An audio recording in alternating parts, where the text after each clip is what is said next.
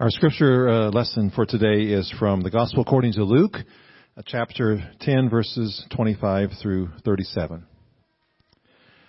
On one occasion, an expert in the law stood up to test Jesus. "Teacher," he asked, "what must I do to inherit eternal life?" "What is written in the law?" he replied. "How do you read it?" He answered, "Love the Lord your God with all your heart, with all your soul, with all your strength, and with all your mind, and love your neighbor as yourself." "You have answered correctly," Jesus replied. "Do this and you will live." But he wanted to justify himself, so he asked Jesus, "And who is my neighbor?" In reply, Jesus said, "A man was going down from Jerusalem to Jericho when he fell into the hands of robbers.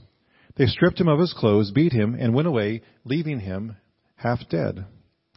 A priest happened to be going down the same road, and when he saw the man, he passed by on the other side. So too a Levite, when he came to the place and saw him, passed by on the other side. But a Samaritan, as he traveled, came where the man was, and when he saw him, he took pity on him. He went to him and bandaged his wounds, pouring on oil and wine. Then he put the man on his own donkey, brought him to an inn, and took care of him. The next day he took out 2 denarii and gave them to the innkeeper. 'Look after him,' he said, 'and when I return I will reimburse you for any extra expense you may have.'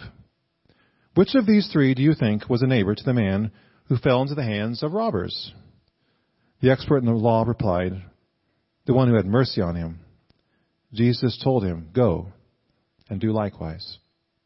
May God add His blessing to the reading of His word this morning. Well, today we have a very special speaker with us, Pastor Jeff Peepo from Revolution Church, which is a brother in Christ church here in town. And we're excited to have him with us. We're going to hear after the service a little bit more about a wonderful opportunity that we are excited to put before you this morning to partner with Jeff and his church as they reach out to many people in this community and see people's lives transformed through faith in Jesus Christ. So let's welcome Jeff as he brings the message this morning. Thanks, Doug. Boy, I'm glad to be here. Thank you so much for allowing me to come and share. And thank you so much for partnering with us in ministry. If you saw in your bulletin, you all are going to try to help raise money for Revolution Church, our building project. Our church just gets so packed full sometimes. Our church primarily reaches addicts, current addicts, or people in recovery. That really is most of the people there. And so we're just glad and joyful that you're joining us in that. I got a few of our people here today, a couple in the front row, my son there, a couple back there. If any of you want any questions about Revolution, you can hit me up afterwards. You can talk to any of them. I'm sure they'd be happy to tell you a little bit more about what's going on, and we'll show you a little video at the end of the sermon. But I really feel like you all have just adopted our church. And I know a thing or two about adoption because we right now have 7 kids. This is my family. One of our kids isn't on there. She's a baby, a foster girl, about a month and a half old. And so we have 7 kids. And as you can imagine, it gets kind of crazy with 7 kids sometimes. And so, we've adopted all these 6 kids. And so I know what it's like to adopt. And I just feel like First Covenant has adopted Revolution. And I don't know if you guys know how mind-blowing that is for one local church to help another local church in the same town. Like, that's almost unheard of. So huge thank you from us to you guys. Really just huge thank you. It's really, thank you. Yeah. I should applaud you. But yeah, the idea of showing love to someone who you weren't obligated to show love to is what adoption is all about. And that's what you guys have chosen to do. And today we're going to look at the story of the Good Samaritan who also chose to show love to someone that he didn't have to. It's in Luke 10. And while you turn there, if you want to use your Bibles or your phones or whatever to go there, I want you to keep in mind that this is probably the most misunderstood story in the entire New Testament. Like I've called this the misunderstood Good Samaritan story. That's the title of the sermon today because so many people don't get it. Everyone reads this and says, "Oh, the Good Samaritan story. That's talking about how you got to be nice to people and love your neighbor." I think we got a communication problem. My family one time fostered a little kid about a year or 2 old, and the agency said to us, "Make sure that nobody knows he's here." I said, "Well, I know we got to keep his information private. He's a foster kid." They said, "No, this is different." A gang killed his father and told us that they were going to try to find him and take him Do not tell anyone where he is at. And so now we're a little nervous, right? Like, okay, this is different. This is definitely private. And so we didn't tell anybody except for a couple close friends that we had this kid and asked them to pray for us and put him to bed that night. My wife and I went to bed. About 3 or 4 in the morning, my phone rings. Groggy. I pick up the phone. Hello? And on the other end, the guy goes, "Where are you at?" I said, "What?" He goes, "Where are you at?" I said, "Who is this?" He goes, "Stop messing with me. Where are you at? Tell me right now." And I said, "Man, I don't know who you think you are, but and he interrupted me. He said, "Is this Greg?" And I said, "No, I'm Jeff." He goes, "I'm sorry. I got the wrong number." Okay. Communication problem, right? Communication problem sets the tone for the whole conversation. Would you agree with me on that? It does. And today, when we read the story of the Good Samaritan, if we start with the idea that it's about helping someone be kind, we've got a communication problem here. Maybe you've had communication problems too. Maybe you've got a client or a patient and you've given them instructions and they've ignored you completely. Anyone ever dealt with that?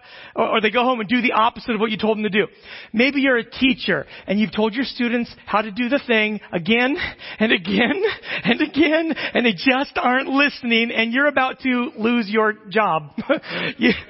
Maybe you're Pastor Doug, and if Pastor West asks you one more time, no, just hypothetical. That's hypothetical. But you get the idea, right? It's frustrating. It's annoying when people don't communicate well. And I think the story of the Good Samaritan is crazy because we read the opposite of what Jesus intended, I believe. Today you're going to see what I mean. If you grab your Bibles, look at there, Luke chapter 10. Let's start right at verse 25. If you're at my church, we got a lot of people who aren't believers yet, and I tell them just, you find that big old 10, that's a chapter number. You come over to the little tiny 25, that's the verse number, right? We're going to start there. Verse 25 says, on one occasion, an expert in the law, a lawyer, theological lawyer, stood up to test Jesus. Teacher, he asked, what must I do to inherit eternal life? Stop. Did you catch that intro? The introduction's huge. This is not a question. Jesus, what's a good person look like? No, he says, what must I do to be saved, to have eternal life? The introductory question frames everything. Just like in a movie, how the music and the color frames the film. In fact, I want to show you this. So last summer I took a video of my brother-in-law walking into a cave. And depending on the music and color, it changes the whole story. Check this out.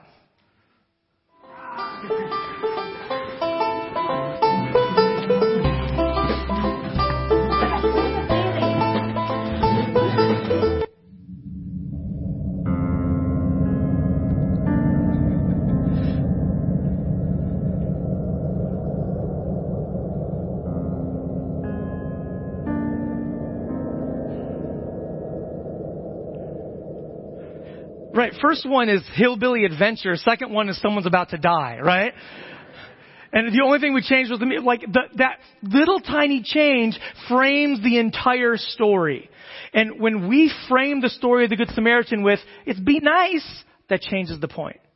Let's frame it the way the scripture framed it, which is, how do I inherit eternal life? Let's write this down if you're following along in the app or taking notes. The Good Samaritan story is Jesus' response to, how do I inherit eternal life?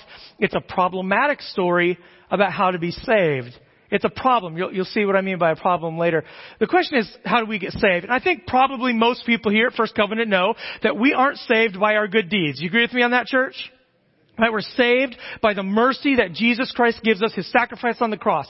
Now, just to be clear on that, so no one is confused, I'm going to read a little bit out of Galatians chapter 5. This is verses 4 to 6. It tells us how important works are compared to faith. It says this, you who are trying to be justified by the law, okay, if you're trying to get to heaven by doing good, you've been alienated from Christ. You've fallen away from grace. But by faith, we eagerly await through the Spirit the righteousness for which we hope. Okay, by faith, we're waiting righteousness. We get the righteousness from Jesus Christ given to us by faith, not by our actions. It says, for in Christ Jesus, there's neither circumcision nor uncircumcision. Either of those have any value. They were having a debate about whether you should get circumcised or not because of the Old Testament laws. And it says, hey, that law doesn't matter. It's not going to save you. Then he finishes up. He says, the only thing that counts is faith expressing itself through love. So faith is what matters. And what really matters is when your faith expresses itself through love. Now this verse both sums up and prepares us to hear the story of the Good Samaritan. It starts out, if you're trying to be justified by the law, you can write this down. When we try to justify ourselves by the law, by doing good deeds, we actually alienate ourselves from Christ. Right? So when we go, God, I'm going to do really good, and I want to be able to prove to you and prove to people that I'm a Christian, that I'm saved, what we've just done is alienated ourselves from Christ. We've made it so that we are not saved because we don't want the mercy of Jesus Christ. Jesus Christ came to save us because we could not fulfill the law, because we've all done things wrong. When we say, I'm going to work my way to God, we're saying, I don't need Jesus. We've alienated ourselves away from Him, and that condemns us.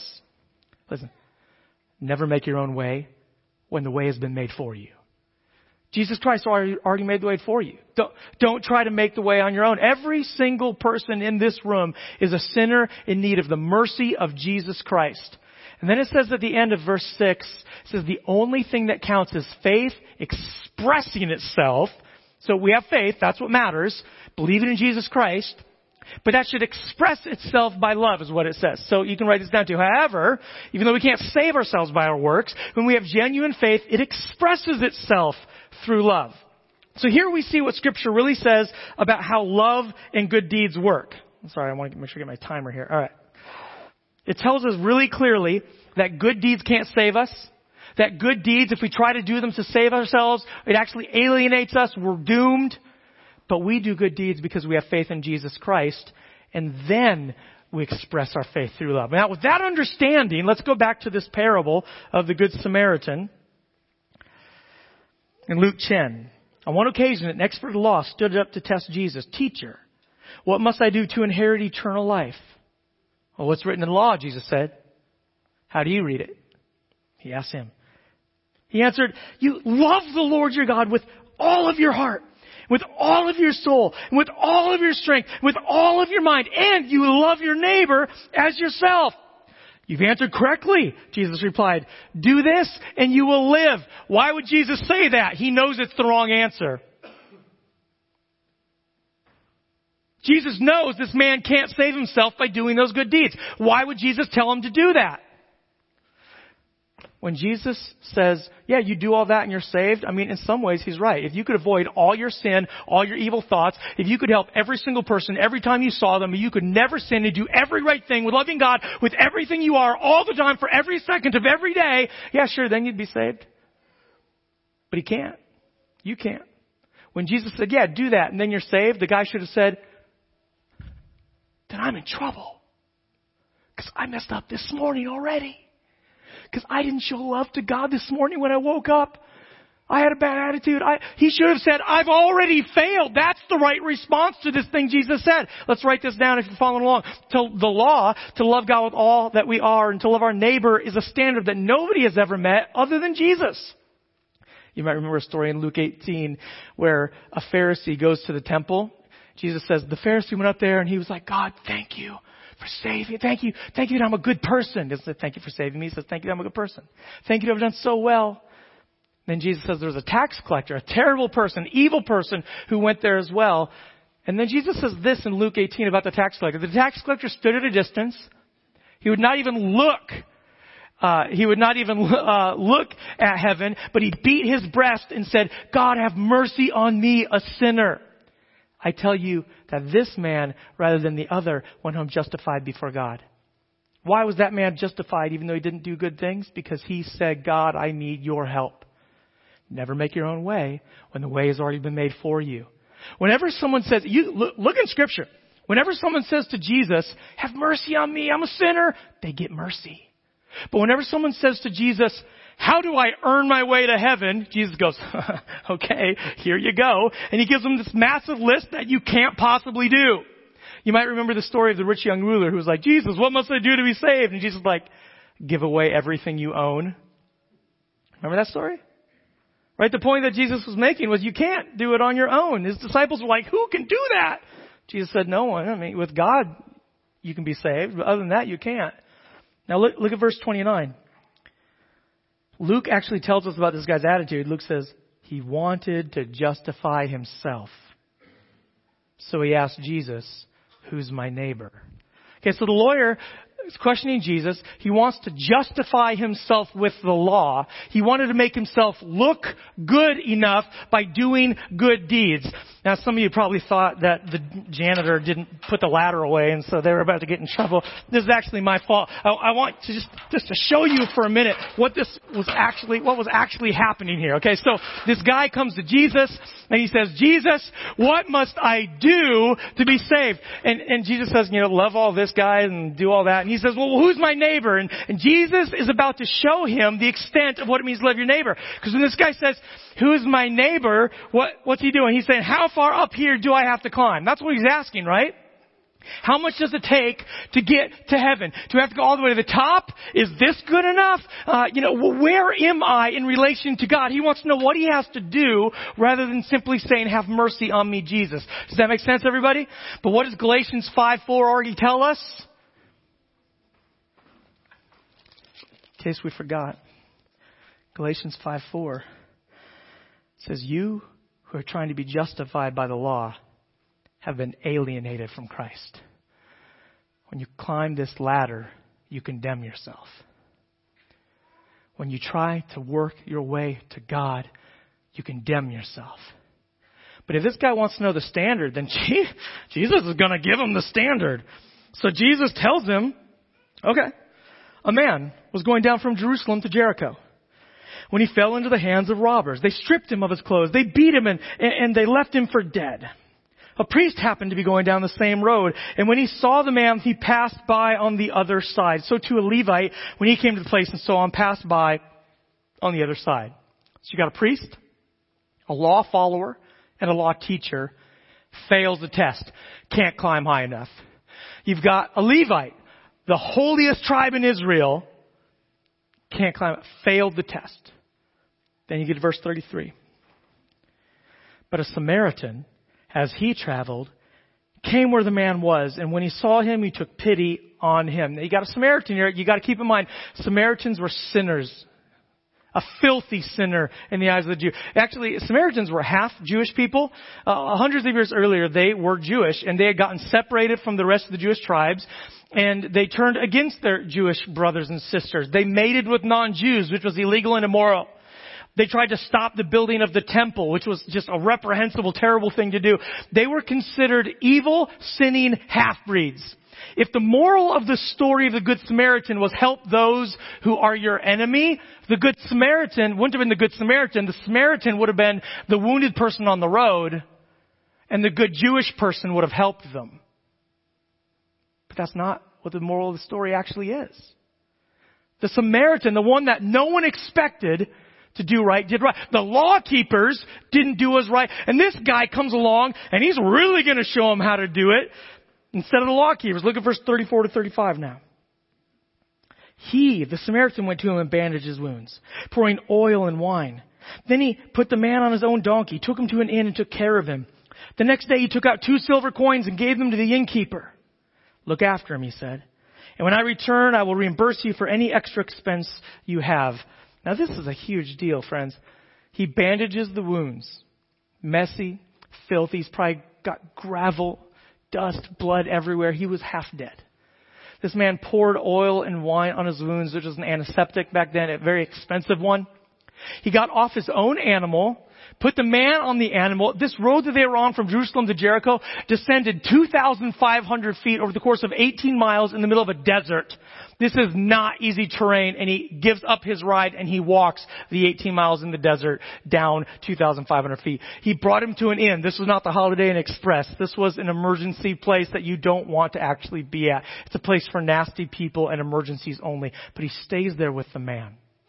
How do we know he stayed there? Well, it says in verse 35, the next day, so he stayed there all night long, taking care of this man's wounds, helping him, probably staying awake with him, probably just making sure he didn't die. And the next day he pays 2 denarii, 2 silver coins. The nightly cost of a hotel back then was 1/32 of a denarii. So he paid for 2 months of hospital stay ahead of time. And then he says to the guy, hey, take care of this man. I will reimburse you for any expense you may have. That's a good way to get ripped off. Right? He wrote a blank check. a blank check. Yeah, loving people is what God wants, of course. But look how this ends. Verse 36. Which of these three do you think was a neighbor to the man who fell into the hands of the robbers, Jesus says. The expert in the law replied, the one who had mercy on him. And Jesus told him, go and do likewise. Now, before you think Jesus was simply saying, go and be a good neighbor, remember the questions about how do I get saved? If Jesus really, really told this man, hey, by going and doing all these good deeds, you'll get saved, Jesus was a bad teacher. Jesus is trying to say that the standard to be saved is walking 18 miles through a desert. Taking someone whom you don't know to a hospital, then paying for 2 months stay ahead of time, and then writing a blank check so that they can be safe, whatever the cost. That's the standard. And by the way, if you came upon another person, what would have the standard been then? The same thing. And another person. And the next person. And the next person. Jesus is trying to point out that this ladder should be 10 miles high, the rungs 50 feet apart. He's trying to demonstrate to this poor man that you can't possibly do what you need to do to be saved. Hey, First Covenant, you guys are awesome. I love you. I mean, some of you here have already helped Revolution Church. Like, it's just, you're amazing. But probably nobody here has walked 18 miles in the desert to personally care for someone all night long, dropped them off at a hospital, paid for 2 months of medical care in advance, and then written a blank check for whatever they need. And then did it again for someone else. And again. And again the next time you encounter someone in need. For every person you encounter. People always look at the story of the Good Samaritan and say, oh, this is a story about loving your enemy, loving your neighbor. So much more than that. Actually, can you write this down? This is the practical application. I must stop trying to make myself right with God through my deeds. I must repent of my sin and ask God for mercy because I can't measure up to His standards. Do you agree that you can't measure up to God's standards? Do you agree with that, friends? A couple of years ago, my wife and I told you we'd adopted, a bunch of kids, and we've done foster care for, 50 or 60, and my wife was home by herself. She was trying to put the kids to bed that night, and my wife's an amazing person. Okay, she's great. I love her to death, but every once in a while, when you got 6 kids, you lose your mind. Okay, are you on track with me on that? So she's trying to get them to bed. It's not going well. She finally gets to this point. She looks at them. She goes, "You have to stop being so demanding. I am tired. You are supposed to be asleep." And my 10-year-old, my daughter Aaliyah, who was 10 at the time, says, "Well, it's your own fault because you do foster care and have so many kids." And then my daughter Macy, who was only 5, goes, "Yeah, you should have adopted better children." Look, everyone, including my own kids, we all know we're not perfect, don't we? So don't expect your behavior to save you. Does God want us to love people? Yes! Absolutely. 100% God wants us to love people. That's why the standard is so high. Because that's how God lives and acts Himself. If you're loving people, though, don't expect it to justify yourself before God. Because if you're thinking that your behavior is going to make God go, "You're a good person, I'm going to weigh your deeds, I guess you're saved." No. If that's what you expect, you're condemning yourself. Because you need the mercy of God as much as every single person out there. But if you want to do this because you're simply expressing your faith through love, then yes, that's what God wants from us. In fact, here's the practical application number 2. God does want me to love people well. He wants me to give generously. He wants me to serve people in need. God wants me to take risks as long as it's me expressing my faith through love. Just not working my way to God. As Galatians 5 says, what counts is expressing our faith through love. So yeah, go ahead. Write some blank checks. Help people who are in need. Some people you don't know. Take some risks. Do something crazy. Be excited about the fact that God loves you so much that you get to love other people in a crazy way. Let me give you another practical example of how this is going to work out. And on your outlines, it's just a blank area that you can type in or write whatever you want because you're going to come up with your own. I'm just going to give you an example. Let's say you've got a kid, or you have a friend who's maybe not even a Christian yet. And you're going to take them this coming week somewhere down in Salina where someone's begging for money. And instead of handing them $10 and then driving away and feeling like you're justified before God now, what you're going to do is you're going to use this situation to share the gospel to your children or to your friend. And you're going to take that, you're going to do something crazy, okay? You're going to take that person in your car and you're going to drive to a really nice store. You're going to buy them 2, 3, or 4 sets of clothing, hundreds of dollars on clothing for them that they've never had before. You're going to go buy them some shoes. You're even going to buy them some nice custom belts. You're going to buy them clothes that they've never had before. And then you're going to take them and get them a steak dinner. Okay, you're going to take them to one of the best restaurants in town. You're going to buy an appetizer. You're going to buy a full dinner. You're going to take them out for dessert afterwards. Then you're going to take them to the Ashby House. You're going to take them to the men's shelter so that they can get long-term help. And you're going to spend hours and hours and hundreds of dollars to do this, okay? And after you've done that, you're going to look at your child and say, we didn't do good enough. And they're going to say, what are you talking about? And you're going to say, there are so many people we didn't help. We drove by 1,000 people that could have been in need today, and we didn't help all of them. Then you're going to ask, do you think God will judge us? And they will lose their minds. Because you know what they're going to say? They're going to say, but Dad or Mom, we did good. I think God's happy with us. And they're going to try to justify your behavior before God by saying that you did enough, aren't they? And then you're going to tell them, son, we are not saved by what we do.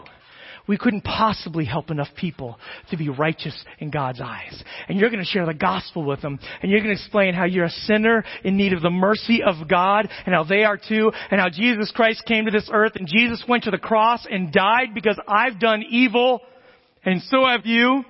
And God was punishing Jesus instead of punishing us so that we don't have to go to hell, so that we can be redeemed and be with God forever and ever. That's how we're saved. And then you can explain to them the only reason we can help people like we did is because God loves us so much, He's given us so much that we want to love other people in the same way. Amen, church? You're going to give them the gospel. And then instead of trying to justify your behavior, which is not good, you'll have shared the gospel. You'll have helped someone in need because you've expressed your faith through love. And you'll have done a genuine good deed. And you will be closer to Christ because of it. Let's pray. Lord, Father in heaven, we thank you for the love that you give us. Thank you that you allow us to express the love you've given us.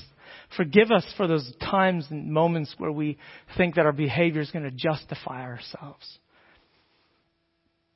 Help us to put ourselves under your merciful hand.